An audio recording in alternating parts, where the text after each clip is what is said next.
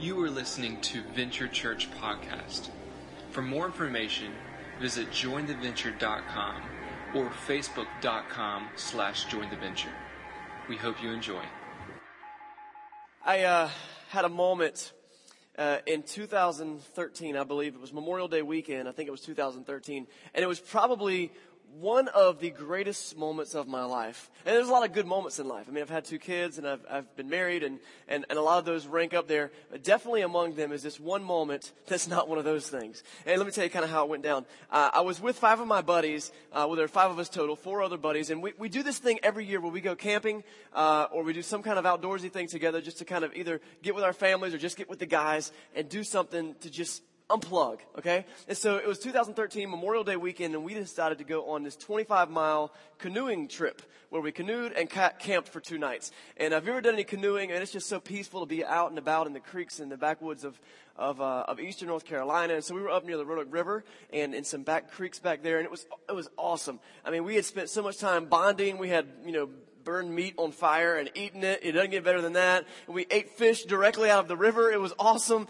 All this kind of male bonding stuff. But to be truthful, we were exhausted. I mean, it was a long, long journey. And so, 25 miles is a long way to paddle a canoe. And we were getting the last leg of the trip, right?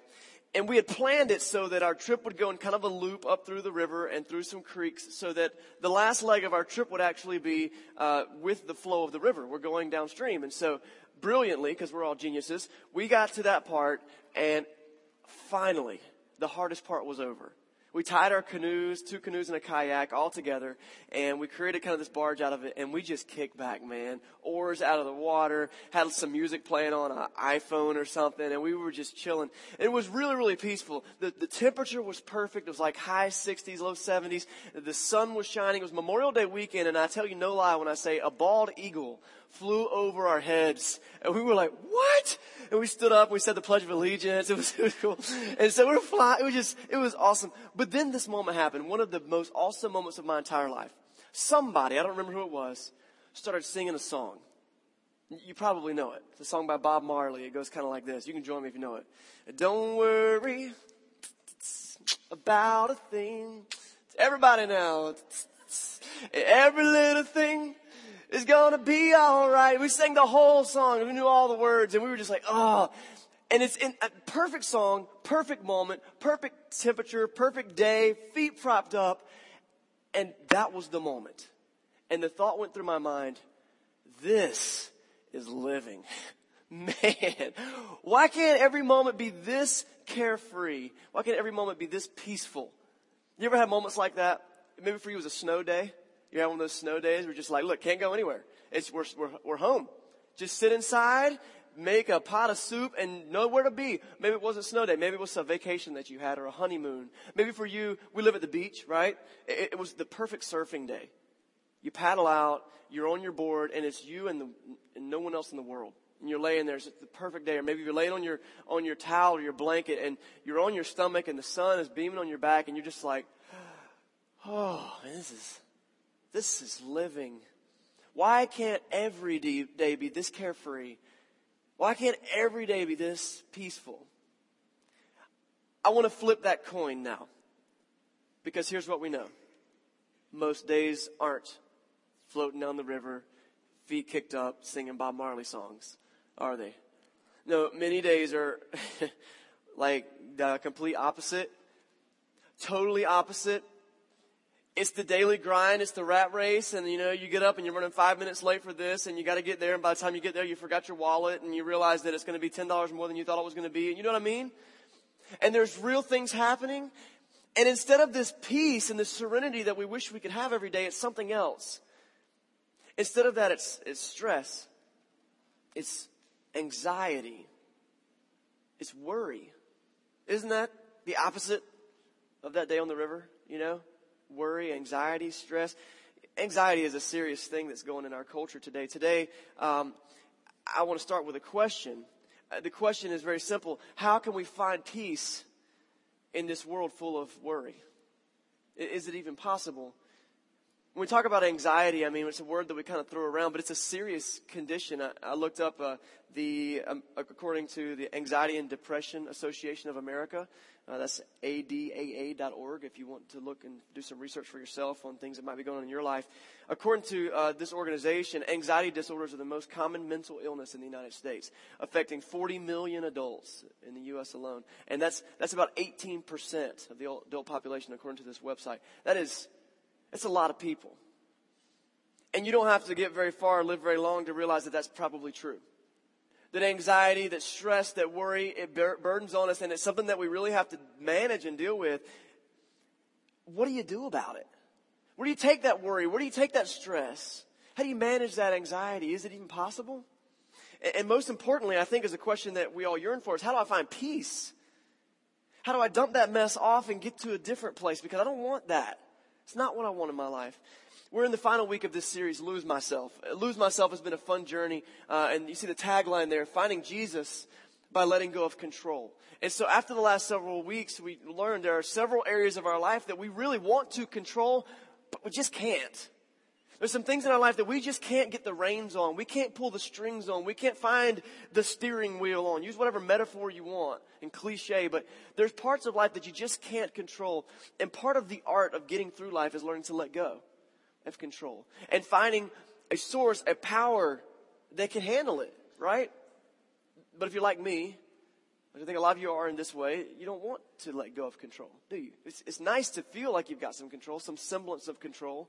I was doing some reading on worry and anxiety this week, and I came across Dr. Paula Bloom. Paula Bloom is a clinical psychologist, and she's a contributing blogger to pbs.org, and she's written a series of articles about worry and peace and anxiety and the whole situation there. And she has this very eye-opening definition for worry I want to share with you today. Okay, this is her. In fact, I'll read her whole quote here, but here's her definition. She says, worry is our mind's way of having the illusion of control.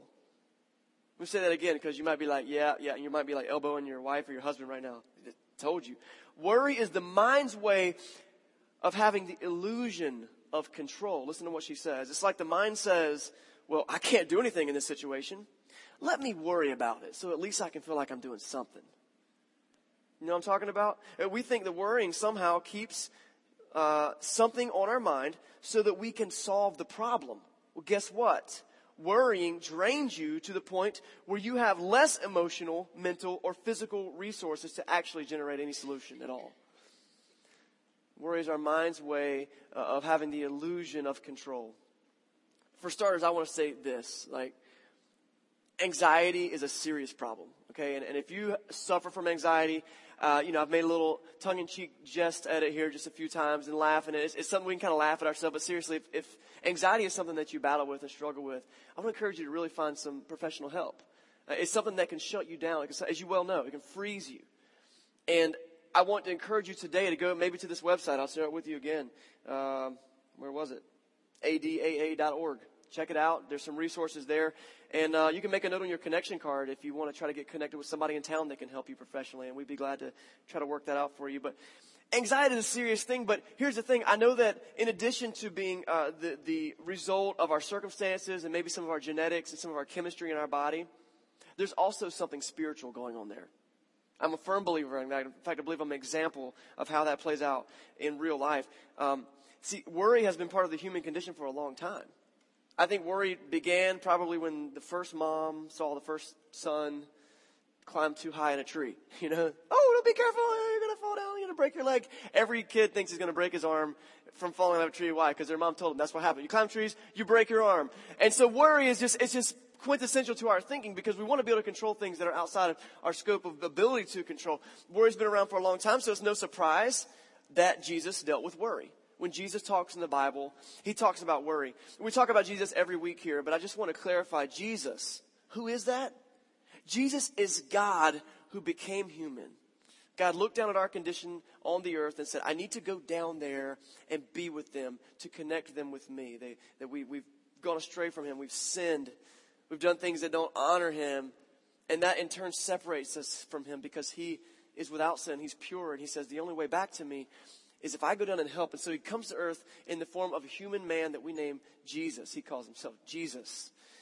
And so maybe you don't believe that. I like to take the point to say this as often as possible. Maybe you don't believe that Jesus is God.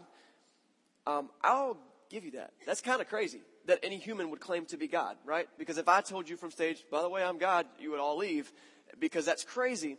The only way that you could somehow verify that you are God is to show it with your actions, your abilities, your words, your spiritual presence. There's only one way that you could do that, and that would be a holistic approach and say, yes, I'm God completely. And so when you look at Jesus' life, I believe that he meets those criteria. But I don't think it's something that we can just flippantly say. So I want to invite you, just in case you haven't had the chance to really explore this, we offer a class about twice a year called Venture Basics. And the next session of that starts on March 1st. And we've been going through it for a couple of sessions now, and we're kind of honing it in on where we want to be on that thing. March 1st will be the next session of Venture Basics. And one of those weeks is a 6-week class. We do it right here at the YMCA in a classroom up in the back. But we spend one class period almost the entire time talking about all the reasons and evidences that exist to somehow believe that Jesus is who he says he was. And so I want to invite you to do that. If you're interested in Venture Basics, make a note on that yellow or orange connection card that you had in your seat, and you'll get the emails about that as they come around. But back to Jesus and worry, okay? Anxiety, worry. Here's the thing. The world that Jesus lived in, first century Palestine, this was a world that you could live in and be worried. You ever seen the movie The Croods?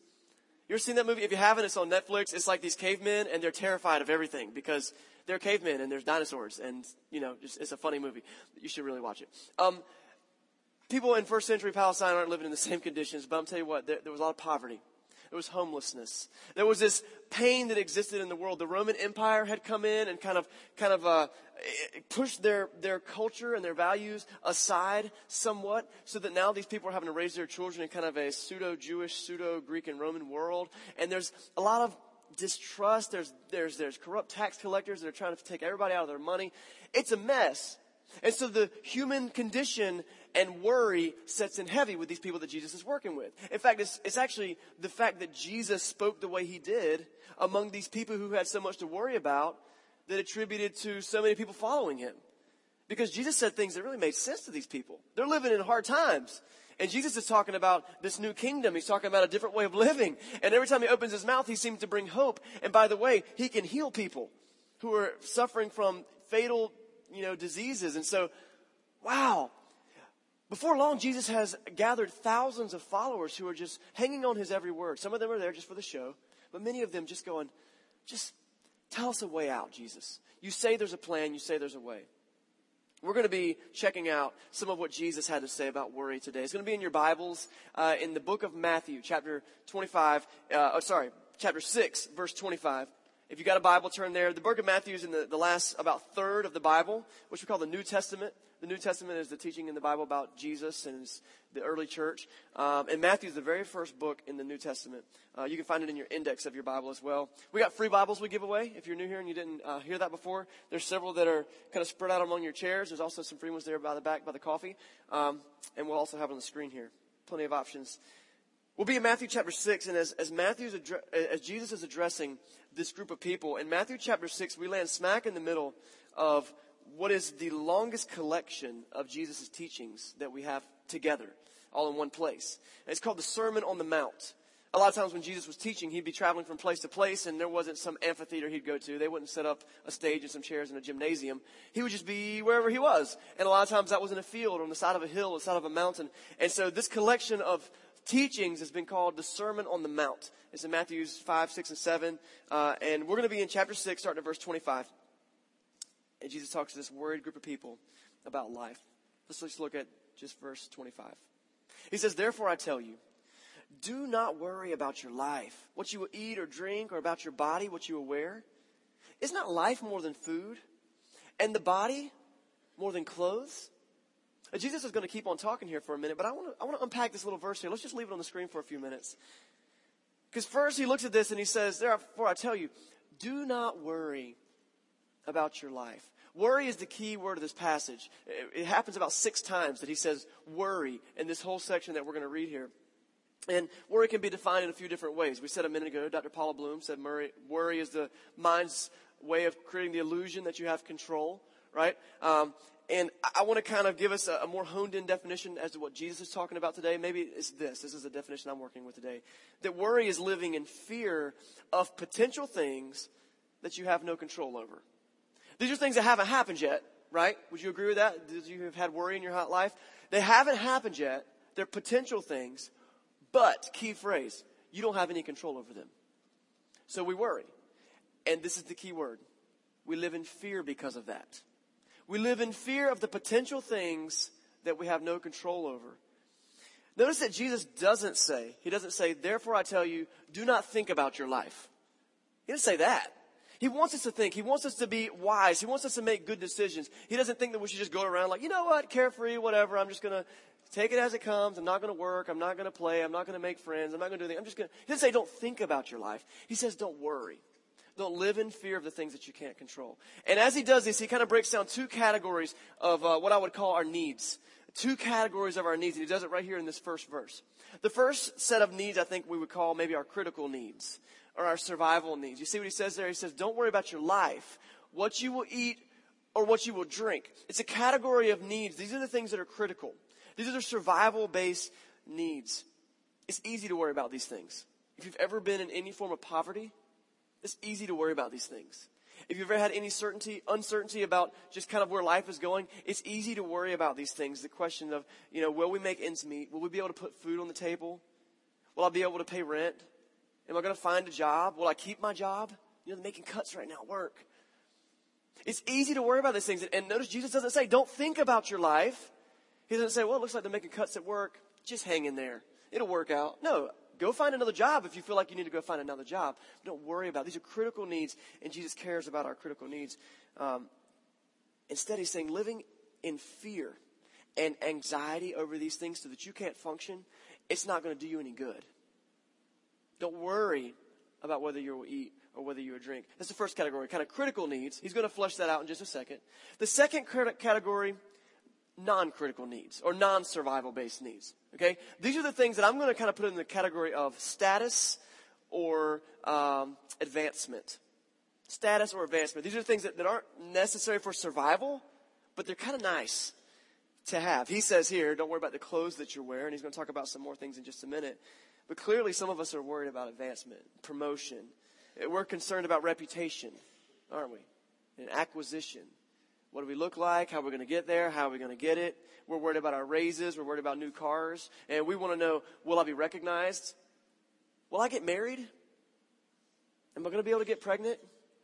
These are things like, we can survive without these things, and those are serious issues. But sometimes they just freeze us up because we can't control the outcome. So he addresses these two categories of needs, the critical needs and the non-critical needs. And then we're just going to put this last phrase up here from that paragraph. He says this, is not life more than food and the body more than clothing? It's kind of a rhetorical question that I just want to put out there for us as well. Isn't there more to life than just eating and drinking and getting ahead? Isn't there more to life than just surviving and having nice stuff? Isn't there more to life? I don't know. I don't know what you would think. But here's a way to think about that. Let's say that you were interested in this, so you hired a private investigator to come follow you around for a week and listen to all your phone calls and watch all your text messages and see the movies that you watch and things you spend your time on, your money on. What would that person conclude? Would that person conclude that the only thing that mattered in your life was eating, drinking, and staying clothed? Or would there be more to it than that? I think the obvious answer is there's something else, right? There's joy or there's something else that we seek. It's just a question to kind of chew on.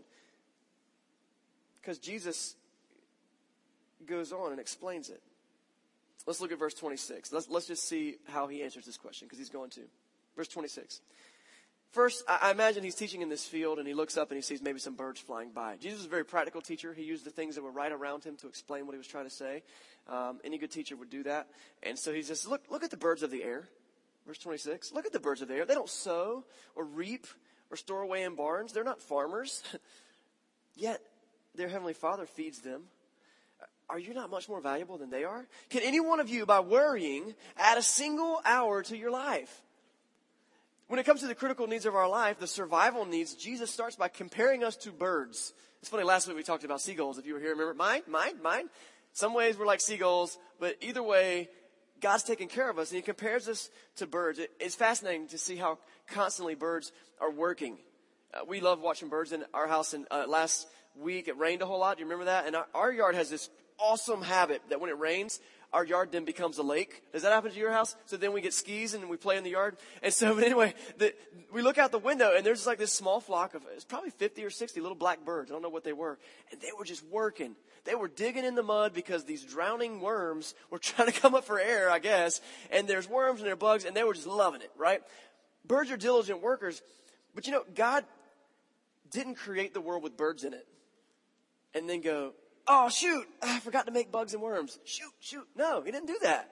No, because God gave the birds everything they need. They work for it. Remember, it doesn't say don't think about your life.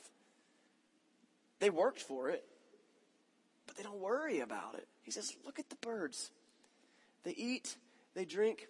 And this is his question. Don't you realize that you're more important to God than birds? Here's something I want to point out. Birds' lives aren't all worms and bugs. It's not all wonderful. I mean, because there's the occasional hurricane, snowstorm, right? Little boy with a BB gun. It's a dangerous world out there for birds. But how many birds do you think wake up in the morning in their little nest going, I'm not getting out of bed. I am not getting out of bed today. Little boy got a BB gun. I'm not getting out of bed today. It's not happening. Don't you know that your Heavenly Father loves you more than the birds? He's going to take care of you. And he says, how many of you by worrying are going to add an hour to your life? Let's get up. Let's keep moving. Let's see where life goes. And so that's how he addresses the critical needs. He talks about birds and then he switches to something else in nature. I imagine over in a field there were just a field of flowers. And he points over there. This is verse 28. And he says, and why do you worry about clothes? We're going to get to these non-critical needs. See how the flowers in the field grow? They don't labor or spin. Yet I tell you that not even Solomon in all his splendor was dressed like one of these. Solomon might be somebody that you don't think about very often, ever, maybe. Solomon was the most wealthy king in Jewish history. Okay, so let's just transplant him in our story with Bill Gates. Okay, Bill Gates or Donald Trump. Okay, so look at the flowers of the field. Don't you think that Donald Trump, in all of his splendor, was better dressed, or is not better dressed than one of these flowers? The flowers are taken care of. In verse 30. If that's how God clothes the grass of the field, which is here today and tomorrow is thrown into the fire, will he not much more clothe you? Ah, you have little faith. The point that he made about the birds is very similar to the point that he makes about the flowers. You can see that. He's just kind of saying, like, look at nature. See how God takes care of nature. Except whereas the birds really have to work hard to get their worms and their bugs, how hard does a flower work, really? You know, just kind of like, you bum. You just sit there taking in the sun, photosynthesizing, you know, and that's a science word. It's on Wikipedia. You can look it up. And making food for yourself. How easy is that? But the point is pretty well taken. Because when Jesus says this phrase, look at the flowers of the field, actually, that's a really good translation of that. But a more literal translation is cool to think about. Because what he was saying literally in the language that he was speaking was, learn from the flowers of the field. Let me say that again. Jesus says, learn from the flowers of the field. And I'd like to do that today. I got a picture of a flower. I think I do. Yeah, it's a flower. This is a lily of some kind. There was a calla lily was the flower at my wedding. See, I remembered that. We had calla lilies at our wedding, didn't we? I'm talking to my wife, not just this random lady on the front row. Ma'am, can I get your flowers? This thing's beautiful, though. It's a lily of some kind because I Googled, image searched it, and that's what it came up, lily. It's beautiful. It's simple, but it's pretty, isn't it? Now, I want you to take this flower and just examine it. Let's learn from the flowers of the field real quick. In your mind, I want to go to your favorite clothing store. And I challenge you to find a piece of clothing that is more beautifully and more purposefully designed than this flower. See, God is a God of beauty. I think that sometimes we get in the mindset that if we don't worry and stress to get ahead and get to the next step on the path, that somehow life is going to be boring. That if I can't just try really, really hard and push myself to this goal that I've set for myself, life is going to be boring. And I'm going to tell you something, guys. God is not a boring God. He is not a boring God. This is flowers. He was just using it as an illustration. But man, just check out nature. Go down to the aquarium down south of town and check out some fish for a little while. Man, God is a God of variety and color and depth and not of boredom. And go to a zoo and look at all different animals, or just go in your yard and watch a tree. Sounds boring, but just look up and watch a tree. Watch all the variety of life fly in and out of that place. And tell me that God is boring. Sometimes we get so excited about controlling our own life because we want it to be so exciting. And God says, you kidding me? I invented excitement. Adventure is my middle name. Except I'm not sure what God's middle name is for real. But God is not a boring God. Learn from the flowers of the field. There's no reason to get stressed out about the perfect haircut, or the newest phone, or the fastest computer, or the nicest car with the best gas mileage, or the newest house, the best one in the neighborhood. Because the best you can do is trust God with what He's given you. I love about this lily. You never hear a lily saying, I wish I was a rose. And so often we wish we were something else. Somebody else, a different shape. And God says, learn from the lilies. Learn from the flowers of the field. Trust God, do your best, and He won't let you down. Now this verse, this last verse of Jesus' sermon kind of gets to the head of things. He says in Matthew 6, starting in verse 31, He says, so don't worry. Saying, what are we going to eat? What are we going to drink? What are we going to wear? The pagans run after these things. And your heavenly Father knows that you need them. God knows what you need. Even people, He calls them pagans, these people who don't trust in God, don't believe in God. He says, even them, they chase after these things. And I don't blame people for chasing after material things. Because it seems like it's the right thing to do sometimes, doesn't it? It seems like it should be. But then He uses this twist of words. He talks about worry. He talks about running after these things that are temporary. And then He changes words. And I'm going to look at the next verse. The word is seek. We're going to look at verse 33. He says, but seek first His kingdom and His righteousness, and all these things will be given to you as well. Therefore, don't worry about tomorrow. For tomorrow will worry about itself. Because each day has enough trouble of its own. We're not an amen type church, but can I get an amen on that? I mean, every day got enough stinking worries of its own. And I can't get through today. Some people come to me a lot of times. I lead this organization, if you want to call it a church organization. I lead a couple other organizations as well. And people will come to me and they're stressing out about things that are like not even on my radar sometimes. And they're like, have we thought about how we're going to do such and such? I'm just like, I'm just trying to get to lunchtime. Like, can we just get through today? My kids are like that. Well, are we going to play a board game tonight? Well, we got to get through supper first. Like, can we get through this moment? Right? Jesus says each day has enough worries of its own. Let's let God worry about those things. It's here that Jesus answers this question. He says, isn't life more than just food and drink and clothes? Isn't it? He says, yes. Yes, it is. Life isn't about just surviving to another day or advancing to the next stone on a path. It's about something eternal. Look what He says. He says, but seek first His kingdom and His righteousness. If you want to set your mind on something, set it on that. He says, seek first His kingdom and His righteousness. And maybe seeking God isn't on your radar today. Maybe I said it so many times here. You're here for a variety of reasons. You came with a friend. Maybe you want to give church a chance, but you just don't even really know where to start. But this idea of seeking a kingdom is just something like, I don't even know where to start with that thing. But here's the thing. I'm going to guess that we're all seeking in some form. We're seeking peace. That's why we go through life trying to find a better thing. Because we're trying to find a place where we can be happy. And sometimes seeking peace is like when I lose my car keys, and it happens to me way more often than it should. But I'm running through my house, I'm like flipping over couch cushions and sliding back the dresser and looking in all these places in the pockets of the pants that I wore yesterday. And then I realize you wear the same jeans every day, Chris. You have them on right now. And you're like, where are my keys? You know what I'm talking about? And you're looking, and maybe you're looking for peace like that. You've looked everywhere. You looked everywhere. You've tried everything. You've tried different organizations. Like you gotten involved in some community things, civic things that are great, but just haven't found that peace that you're looking for. Maybe you tried bad things. Maybe and substance abuse and addiction has been like, man, if I could just drown my sorrows in the bottom of this bottle, or with one more pill, or one more drag of this smoke, if I could just do that. But underneath that cushion is nothing. And then what happens? Things pile up and we get stressed out. We get worried and anxiety takes over. And this is what Jesus says. Don't chase over that after those things. Seek first the kingdom of God and his righteousness. So what does that mean? Well, I think it's something that we could get pretty deep on and complicated on, but I think that the entry-level idea is pretty simple. Jesus says, seek the kingdom. It's more about focusing on God's way. Because a kingdom implies what? A king. Find God's way.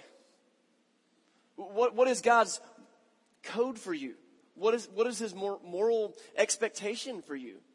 What is his dream for your life? Well, it's not under a couch cushion. To seek the kingdom of God means to seek godly things. If you're here at church today for the first time, man, you're on a good start. If you've been coming for several weeks, several months, and several years, and you're still trying to find what it means to find peace, I'm going to tell you, you found a good start in this. But continue the quest. Open the Bible and read it. Get into good Christian community where you can have conversations. Don't isolate yourself like a hermit, living in a cave with a bunch of Christians, and we're scared the world's going to hurt our children. Get out. But make sure you've got a core group of people that can influence you with kingdom of God principles, not kingdom of this world principles. Seek first his kingdom and his righteousness. I'm going to tell you what happens if we don't do that. I'm only going to use my life because I can't judge you, right? We don't do that in 2015. I can't judge you. I'm going to judge me, though, and you can all judge me. Feel free.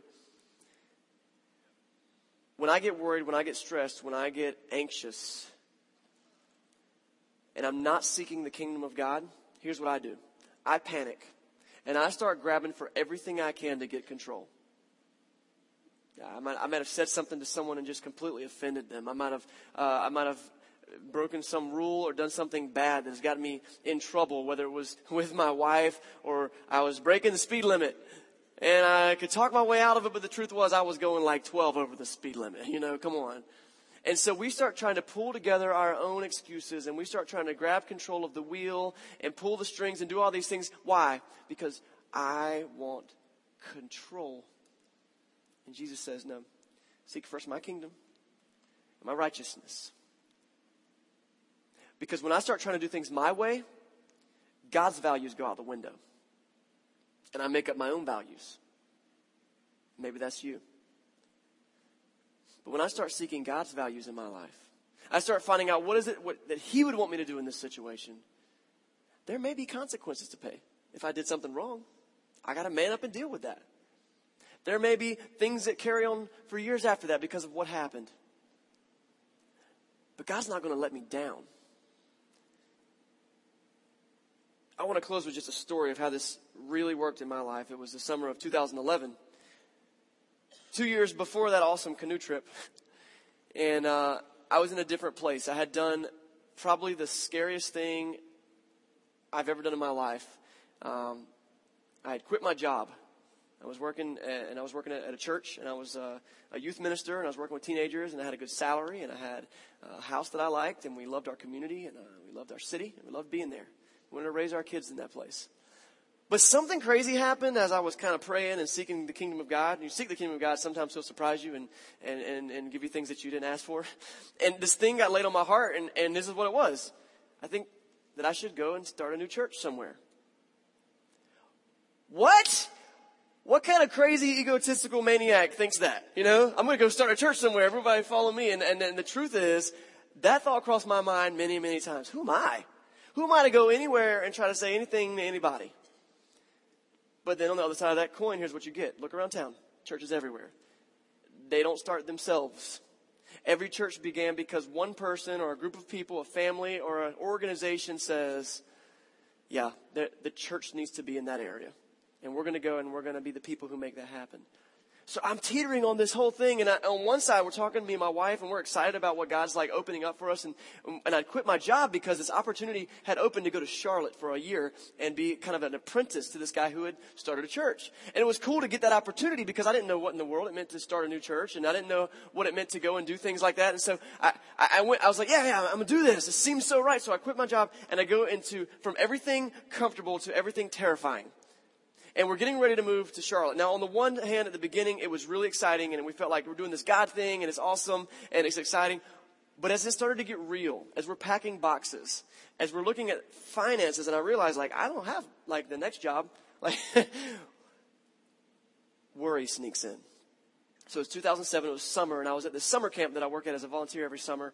And I remember I was having these really hard mornings where I'd wake up and I just couldn't focus. I'm like, what am I doing?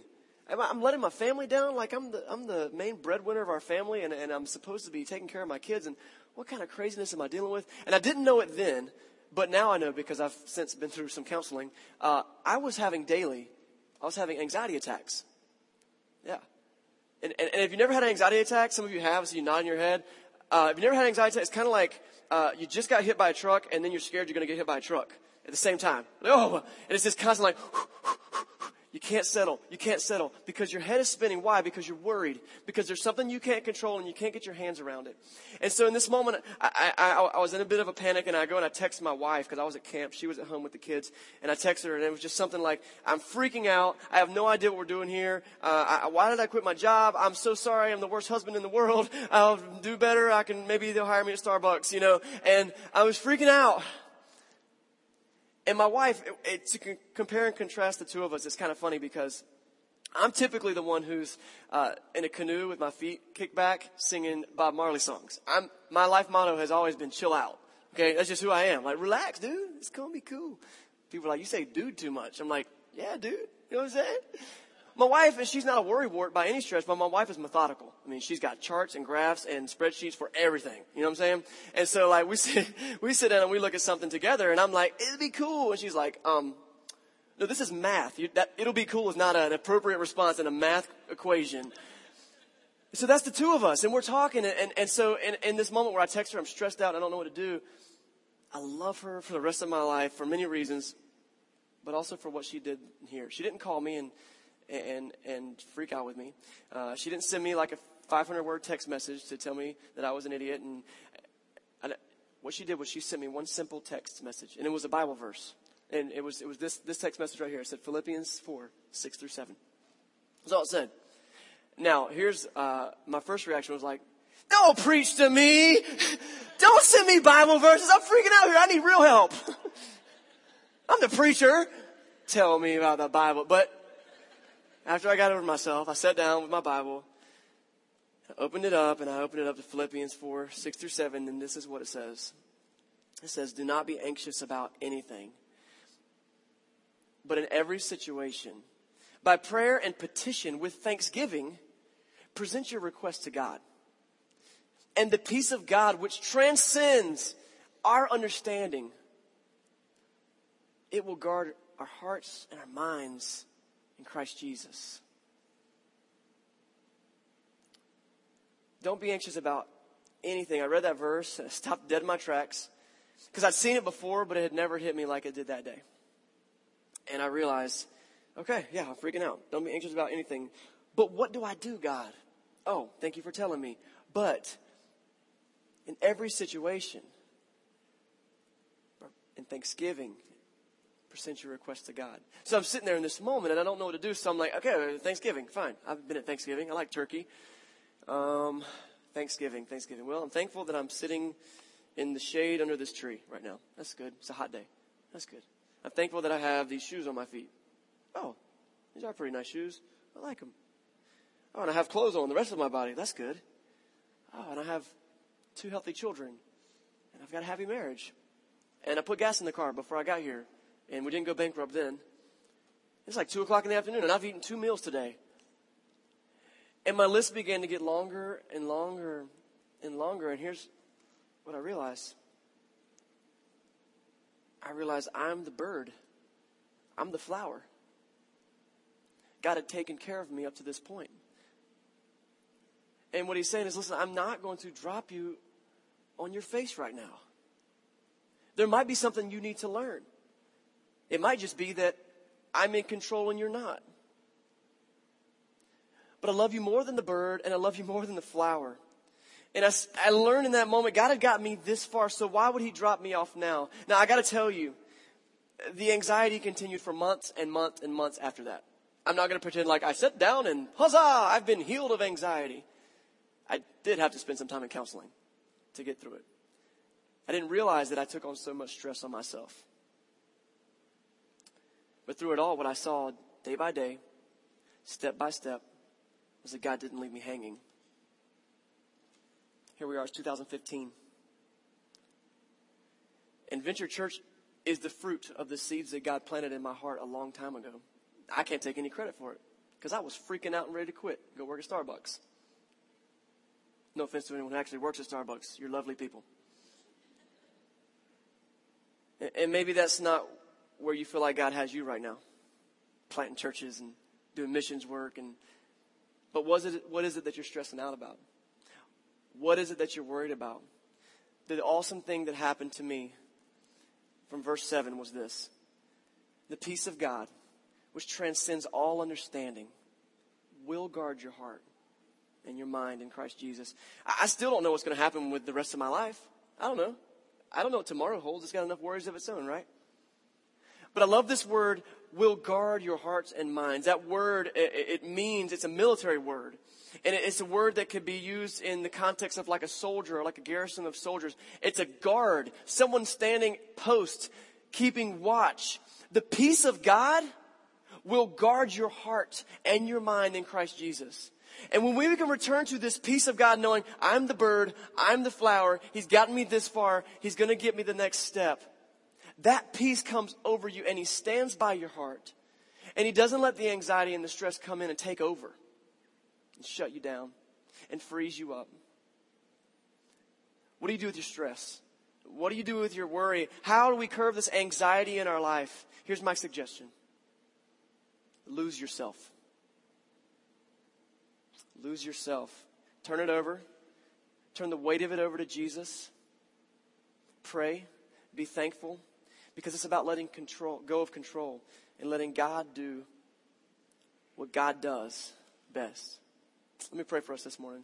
God, we love you, and I just praise you for the lessons you've taught me. Sometimes I open your Bible, and there's just this sense that I need to open it up and somehow find something inspirational to say. And then you teach me, and you say, learn from the flowers. And I say, thank you. This morning, I just pray that if anything I said this morning got to the heart of anyone, that it might be the fact that you love us enough to come to the world and save us. That our stress and our anxiety and our worry can be dampened and even destroyed by the peace that you bring. I pray for peace over this community. We live in a rough time. Bad things happen all over the place. And I pray for peace. I pray for peace around the world, not just economic and political peace, but that we can really find this common ground that's in your love. We love you. And I just ask that you bless the rest of our day and keep us in your way and help us to seek your righteousness. I pray it all in Jesus' name. Amen.